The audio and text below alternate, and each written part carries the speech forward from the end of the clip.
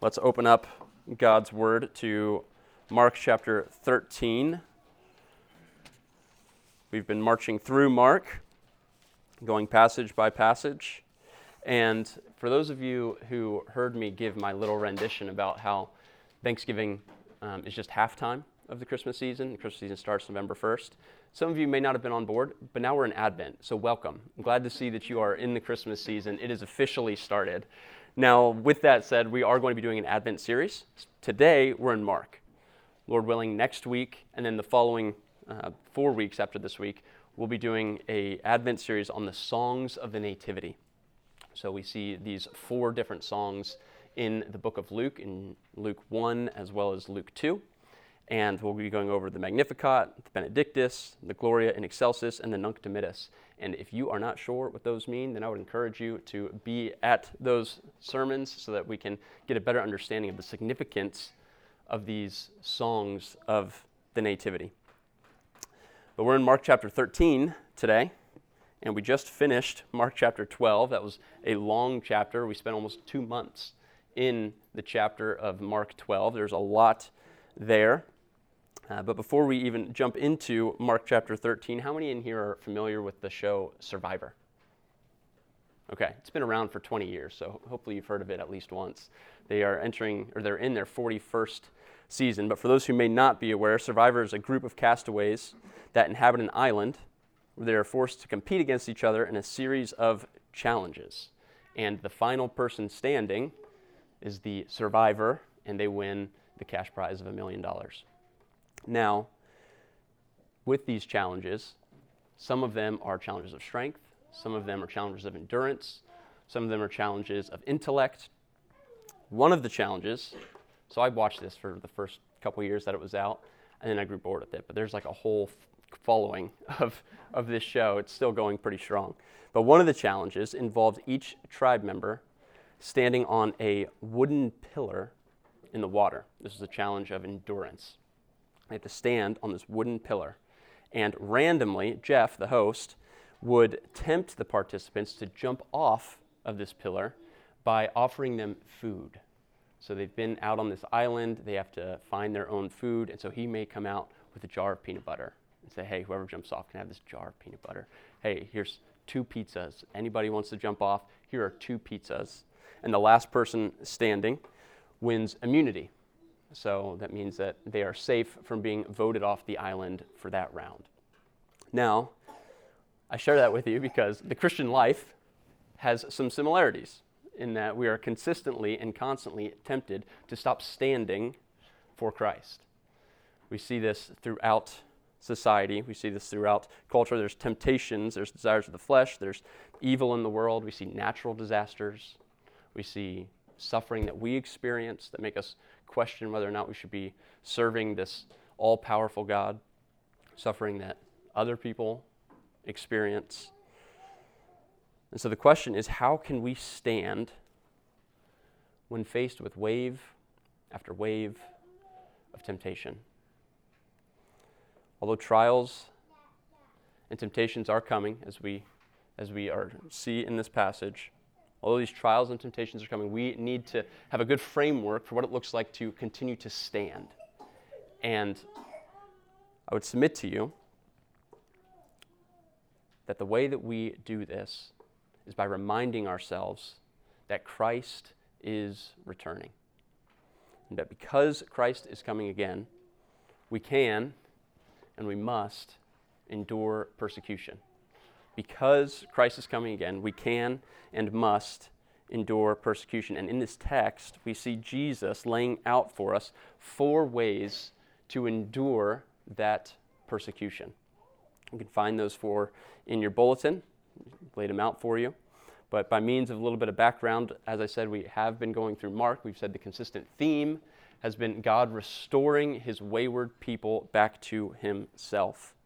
And we said that that Jesus now, as we read through the last portions of Mark, that we're in Holy Week. Holy Week being the final week leading up to Jesus' death, burial, and resurrection. He'll be put on a cross and die on Friday. He will go into the grave. He'll continue to be in the grave on Saturday, and on Sunday he will raise victoriously over death. But we're on Wednesday. And Wednesday has been a very busy day. So just for some recap, in the morning, we saw the withered fig tree that Jesus cursed.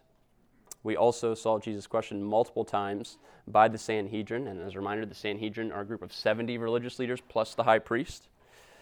We also saw Jesus explain what true religion is.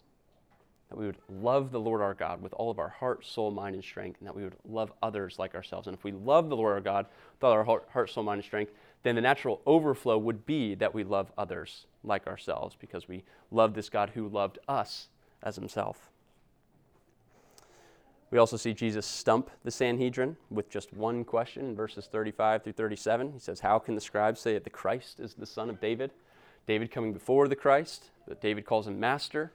So we see Jesus teaching and elaborating on the divinity of Christ. We also see that Jesus warns his listeners of the scribes, the religious leaders who were taking advantage of the people of God. They were using God's people for their own gain. And we see in stark contrast Jesus himself, the true religious leader, giving of himself for the gain of his people. See the scribes using the people for their gain. We see Jesus giving of himself for our gain. And then last week, Michael did a great job of teaching on the widow's giving. And now today, we see Jesus preparing his disciples to suffer well by letting them know what is to come. And so he provides 4 ways to faithfully endure despite what is coming. We see those in your bulletin. They are, don't be led astray, don't be alarmed, be on guard, and be aware. So we will look through each of those. But before we do, let's pray and ask for the Holy Spirit to guide our time together. Father, thank you for the gift to gather. We ask that you would be magnified, that Christ would be preached, that you would help us to better understand this passage, and that in better understanding this passage, we'd better understand the whole story of Scripture, the whole gospel story, the plan of redemption that you have provided. We ask that you would use this passage to strengthen us as persecution and trials await. And Lord, we are grateful for this community, for those that you have knit together here to remind one another of the gospel, to proclaim the gospel to each other and to our neighbors. Thank you for the fruit you've allowed us to see this past nearly a year. And Lord, we pray also for other churches doing very similar things. Think of Maranatha Community Church in Pickerington. Thank you for their faithfulness to proclaim the gospel. Thank you for the fruit that they have seen. Pray that you would continue to provide them with fruit. And as they look for a larger location to meet, we pray that you would meet their needs. Physically with the space, and also financially that they would be able to afford it. Lord, we pray also for Grace Fellowship Church just right down the road. Thank you for, despite all the trials they've gone through, for sustaining them. We ask that you would continue to sustain them, that you would continue to allow disciples to be made, and Christ to be proclaimed there. Now, God, we pray that as we look at this passage, you would give us eyes to see. Holy Spirit, we need you to open our eyes, to open our ears, to soften our hearts. We ask you to do this in Christ's name. Amen. All right, so we are in Mark chapter 13, verses 1 through 13, and the first 4 verses are really just going to set the scene for what Jesus is getting ready to teach on. And so the first bit of that is them coming out of the temple. And so Michael did a great job describing the magnitude of the temple and how it was the center of worship and national identity for Israel. It's where sacrifices were made. It's where the presence of God was believed to be, particularly in the Holy of Holies.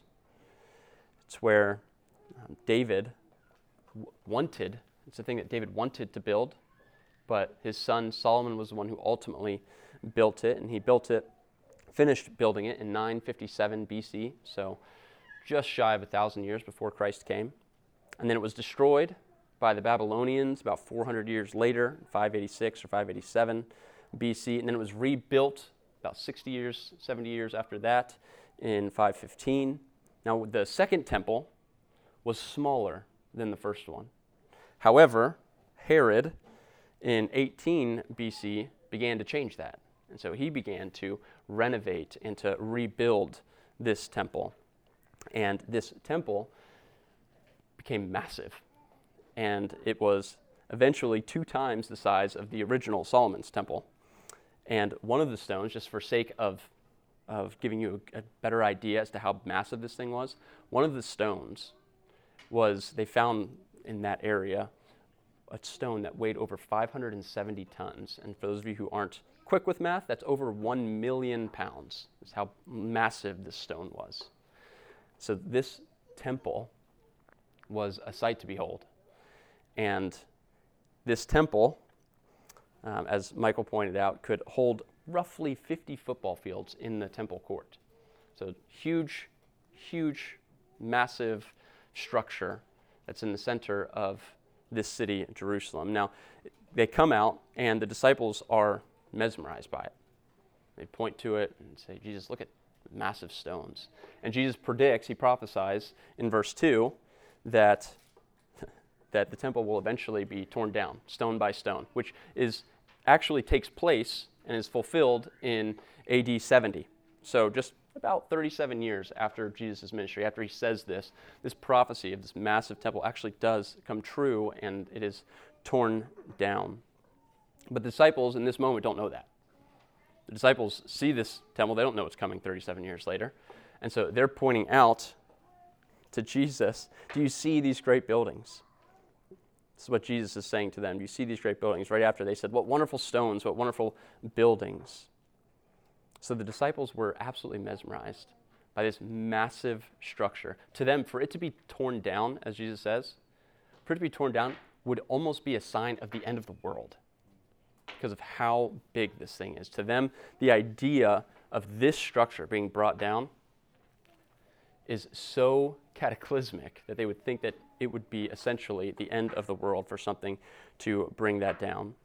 And so naturally, when Jesus says, I'm telling you, each of these stones are going to be torn down, they want to know, okay, when's this going to happen?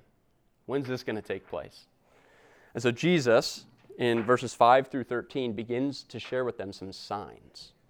Now, these signs are false signs of the end of the age. They do not indicate the end of the age, as Jesus says in these passages.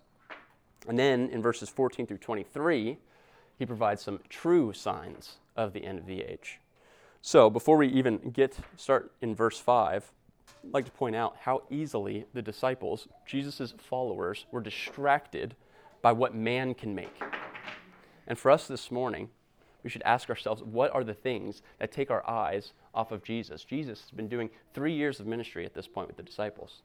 He's just befuddled the Sanhedrin multiple times. And we see this withered fig tree that Jesus pointed out. He cursed it the day before, and the next day it's totally withered. Jesus has made it very clear through his various miracles, through his teaching, that he is God in the flesh. And these disciples, after Jesus is now leaving the temple, they're not mesmerized with Jesus. They're mesmerized with the temple, with what man can build. And so this morning, what takes your eyes off of Christ? Is it status? Maybe it's money. Maybe it's career. Maybe it's family. Maybe it's social media. What is it? What tends to take your eyes off of the King? Because whatever takes your eyes off of Christ will, in fact, hinder you from enduring, will hinder you from standing for Christ. So it's helpful to know what that thing is in your life. Doesn't mean that you've been defeated by it and that you're surrendering to it, but it's good to know what you're up against, what it is that tends to take your eyes off of Christ. What families in the room, what takes your eyes off of Christ? It's so easy to get consumed in the daily minutia of family life. What is it that distracts your family from our Savior? Maybe you're in the room, you're not a Christian. Good question for you to ask is, what motivates you? Why do you get up in the morning? Why do you work hard? Why do you have the friends that you have? Why do you do the things that you do? What motivates you? Because that thing is very likely the thing that is keeping your eyes from Jesus. For those that are in pain this morning, I'd like to remind you that God will use this season and intends to use this season to bring you closer to Him, not to push you further away. There are aspects of God that you would never otherwise see, never otherwise enjoy, if He did not take you through a season of suffering.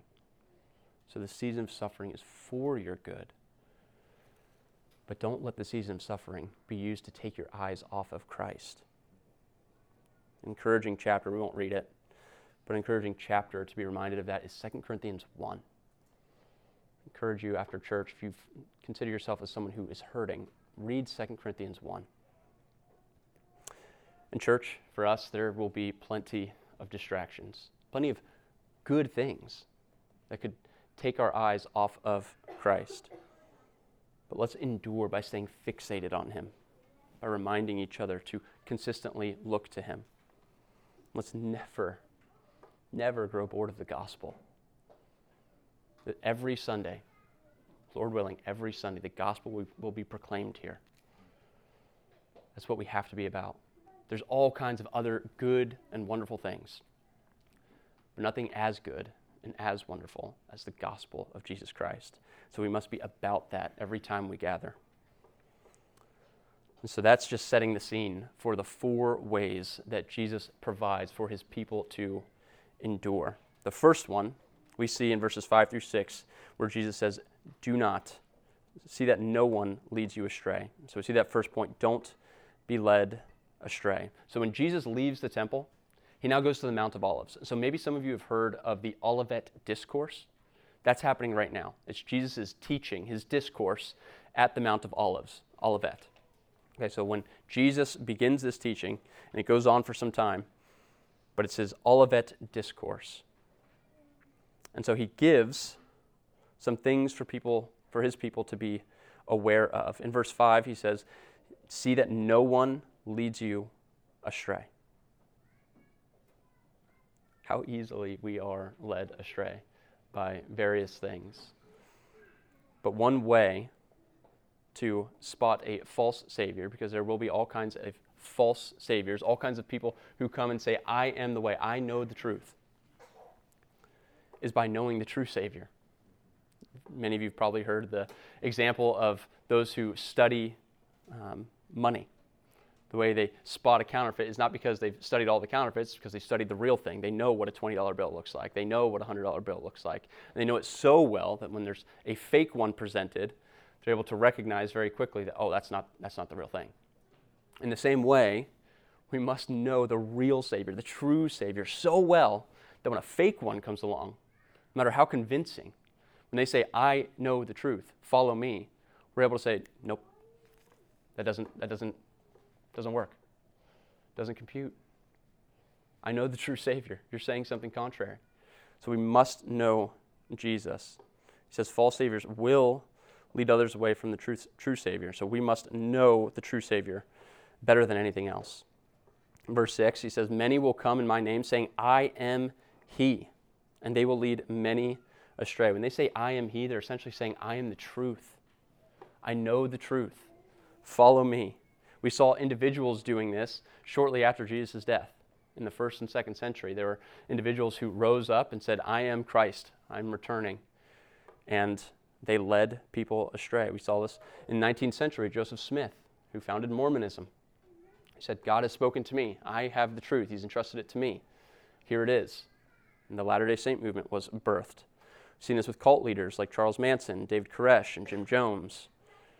There are those with charismatic personalities. There are those with convincing arguments. There are those whose arguments may make logical sense.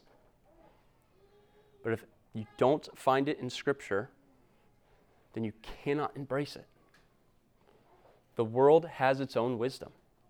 At the men's retreat last weekend, we talked about wisdom. What is wisdom? How do we pursue wisdom? How do we acquire it? We must be in the Word. The world has its wisdom. It has convincing arguments. But ultimately, we should not be afraid of truth if we serve the God of truth. And so take those arguments, take those ideologies, and test them. Test them against what God says. There are organizations that say, I am the truth. Colleges, universities, and look, I'm not against higher education. Okay, I've gone to higher education, I've gotten some degrees, and Lord willing, I'll be able to get more education down the road. I want to continue to learn, but here's the thing. Every organization has a worldview. Everyone. Corporations, higher education institutes, news organizations, religious institutions, social media, governments, they all have a worldview, and they're all trying to convince you of their own worldview. No one enters the marketplace of ideas from a vacuum. They're all bringing a history of experience and understanding, and every time an argument is presented before you, it's to convince you of that argument, whether it's explicit or implicit. So we must know who the truth is. We must be aware of the way that individuals and organizations alike will come along and say, I am the truth. Listen to what I have to say.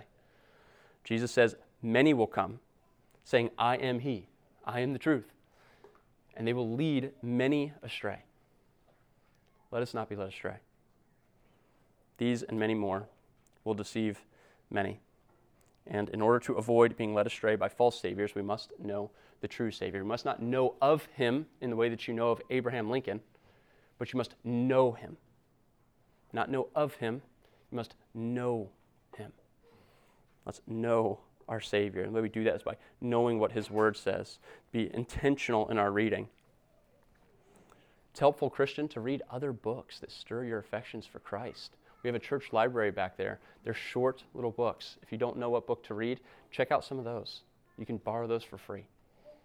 I encourage you, read books that help stir your affection for Christ. For the parents in the room, fathers, mothers, if you are led astray, then the chances of your kids being led astray are very high.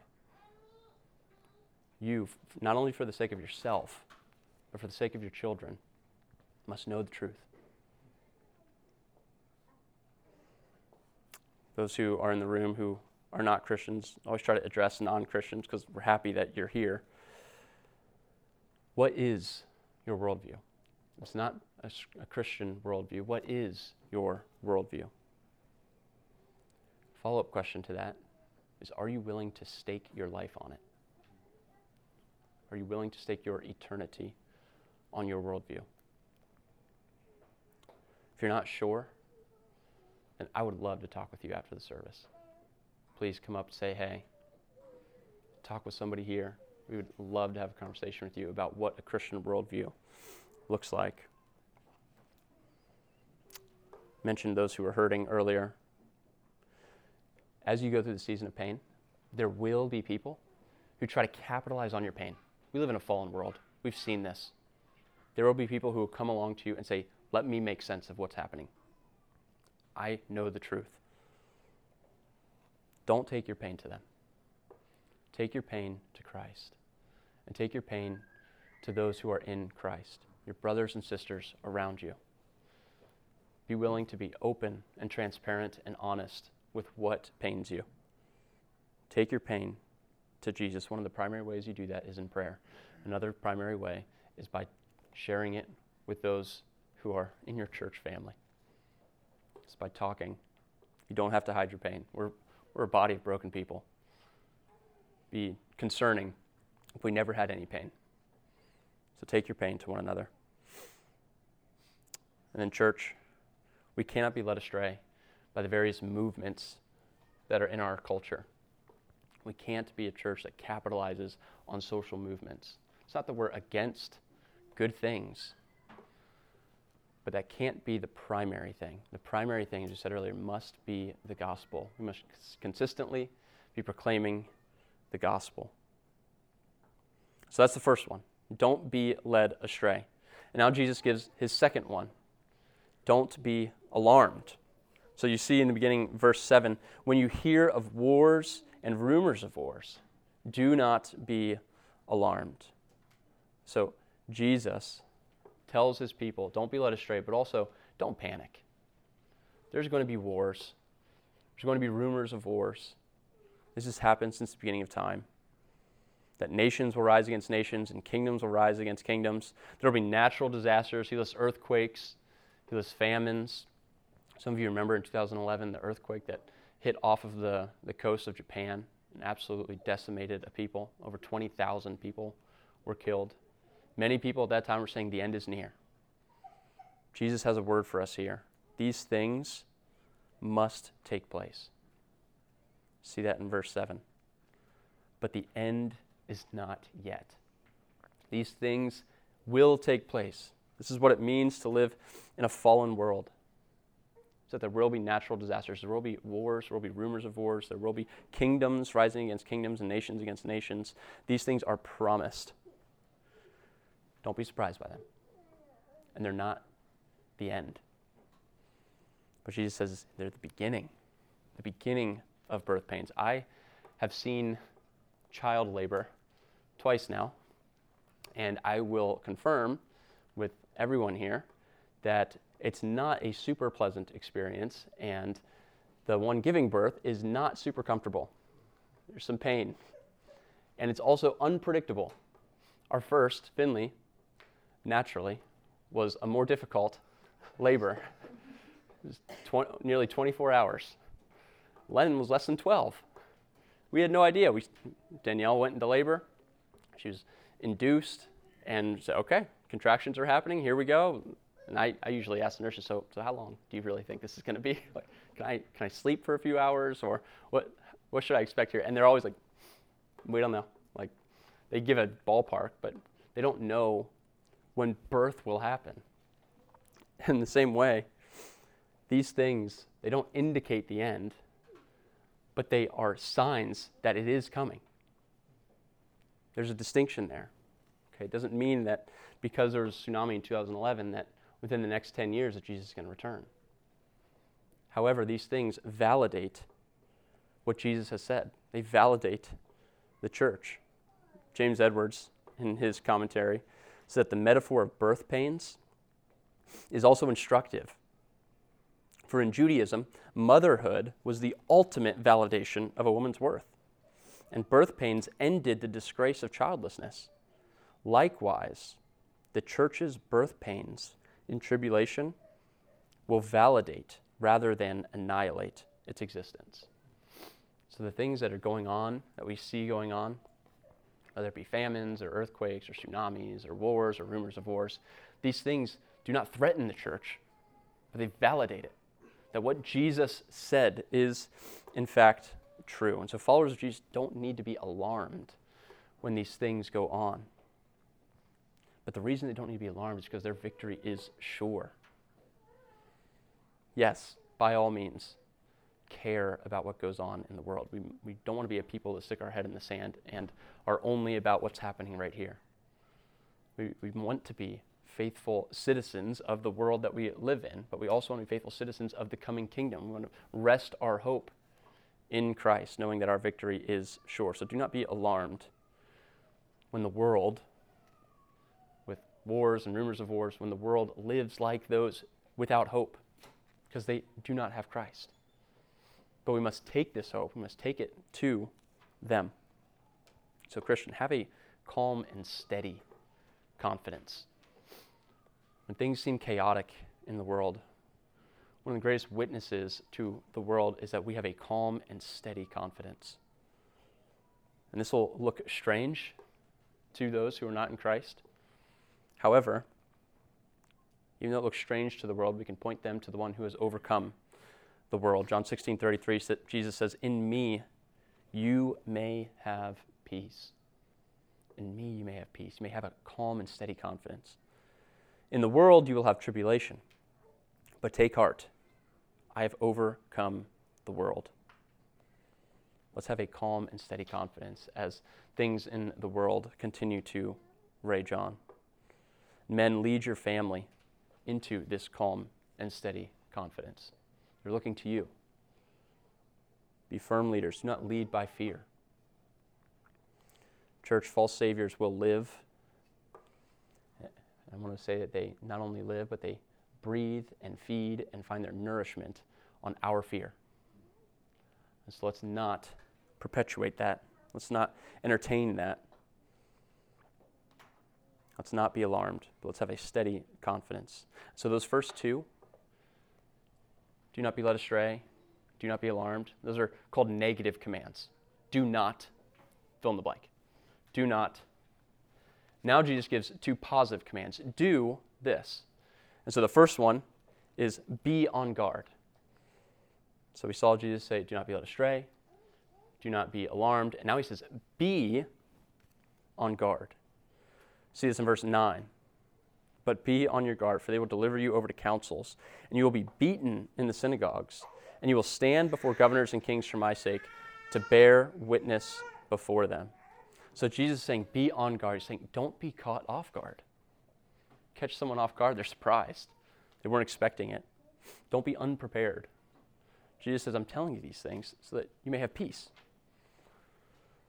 Christ followers throughout history, as we see there, them being delivered to councils and being beaten. Christ followers throughout history have been delivered to courts. They've been harmed by religious leaders, and they've had to stand before secular leaders. Notice there, Jesus says councils, synagogues, governors, and kings. We see the courts, we see religious leaders, and we see secular leaders. But it's all for the name of Christ. He says, for my sake. You will stand before governors and kings for my sake. Focus in on those three words, for my sake. The way that the gospel goes forward is through the persecution of God's people. They're brought before courts. Why are you here?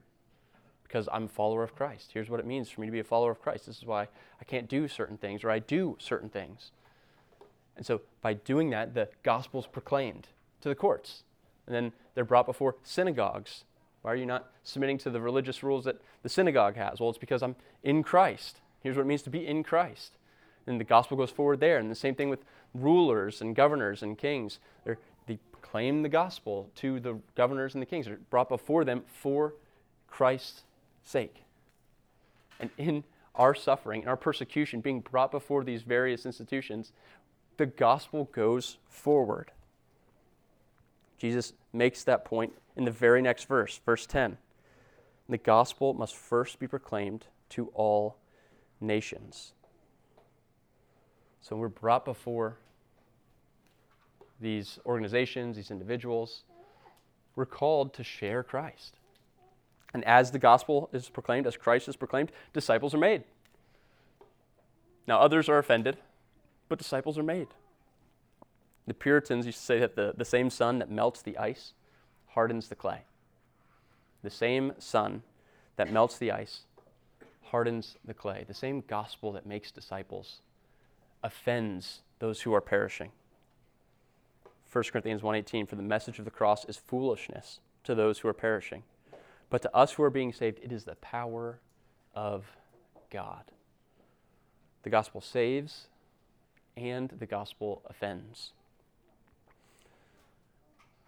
Those that it offends will bring Christians before courts, religious leaders, secular leaders, and these Christians are brought before each of those individuals and organizations for the sake of proclaiming the gospel, for the sake of bearing witness before them, as we see at the end of verse 9 there.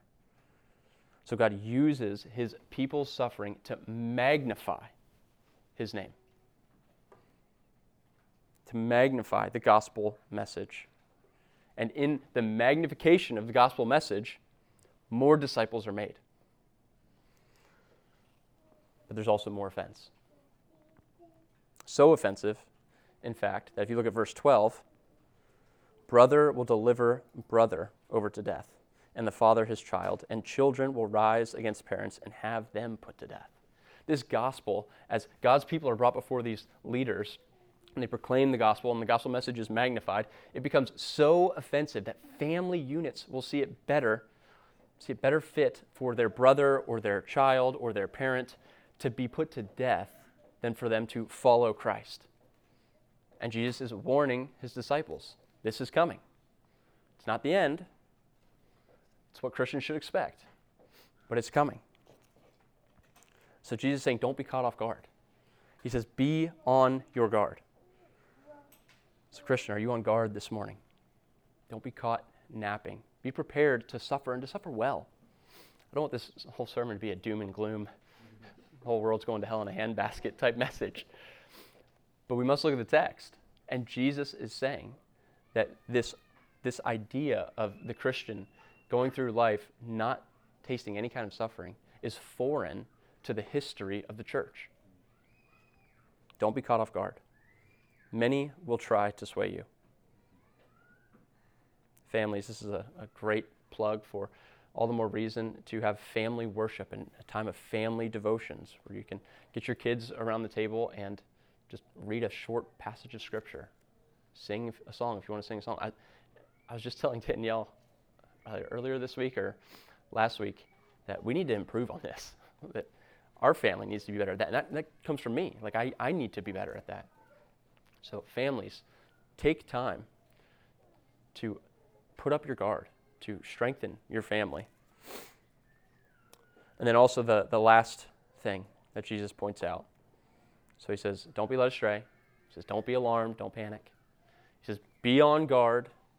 And the last thing, verse 13, he makes the point of being aware.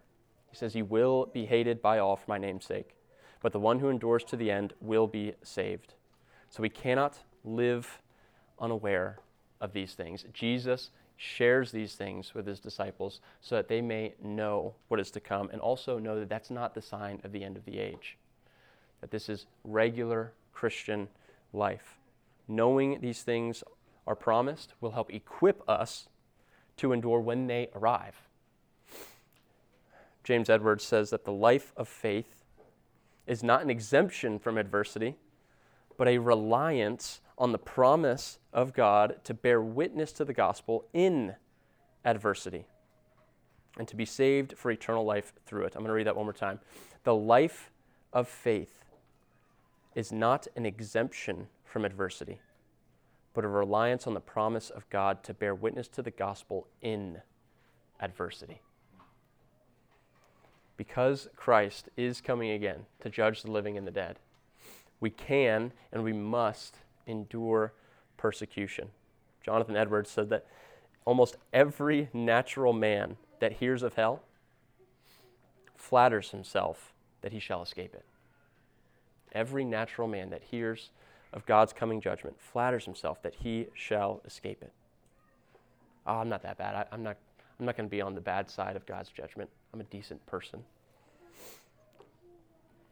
But let me encourage you this morning that the only way that we will stand, the only way that we will endure to the end is if we throw ourselves onto Christ, the one who stood on our behalf, the one who was able to persevere. That in the garden, when he was sweating droplets of blood, he endured. He continued forward despite the temptations that were given him by Satan. We just sang, Lord, I need you. And one of the verses say, and when I cannot stand, I'll fall on you. Jesus, you're my hope and stay. The only way that we will endure to the end is if we throw ourselves onto Christ. Christ, who was not led astray when tempted by Satan in the desert and by Satan in the garden. Christ, who was not alarmed when he was betrayed by Judas. Christ, who was on guard when delivered over and was ready to witness before the world's leaders. And Christ, who was aware of the assignment before him when he was sent by the Father. The only way that we'll be able to do these four things that he says is if we throw ourselves onto him and rely on him to endure to the end. Throw yourself this morning onto the one who endured the punishment for the sins of his people. Depend entirely on Christ for your endurance. Depend on the one who is coming back to bring his people into his kingdom after all these things are said and done. Depend on Christ this morning. The only way we will endure is if we throw ourselves on the one who endured on our behalf. Let's pray.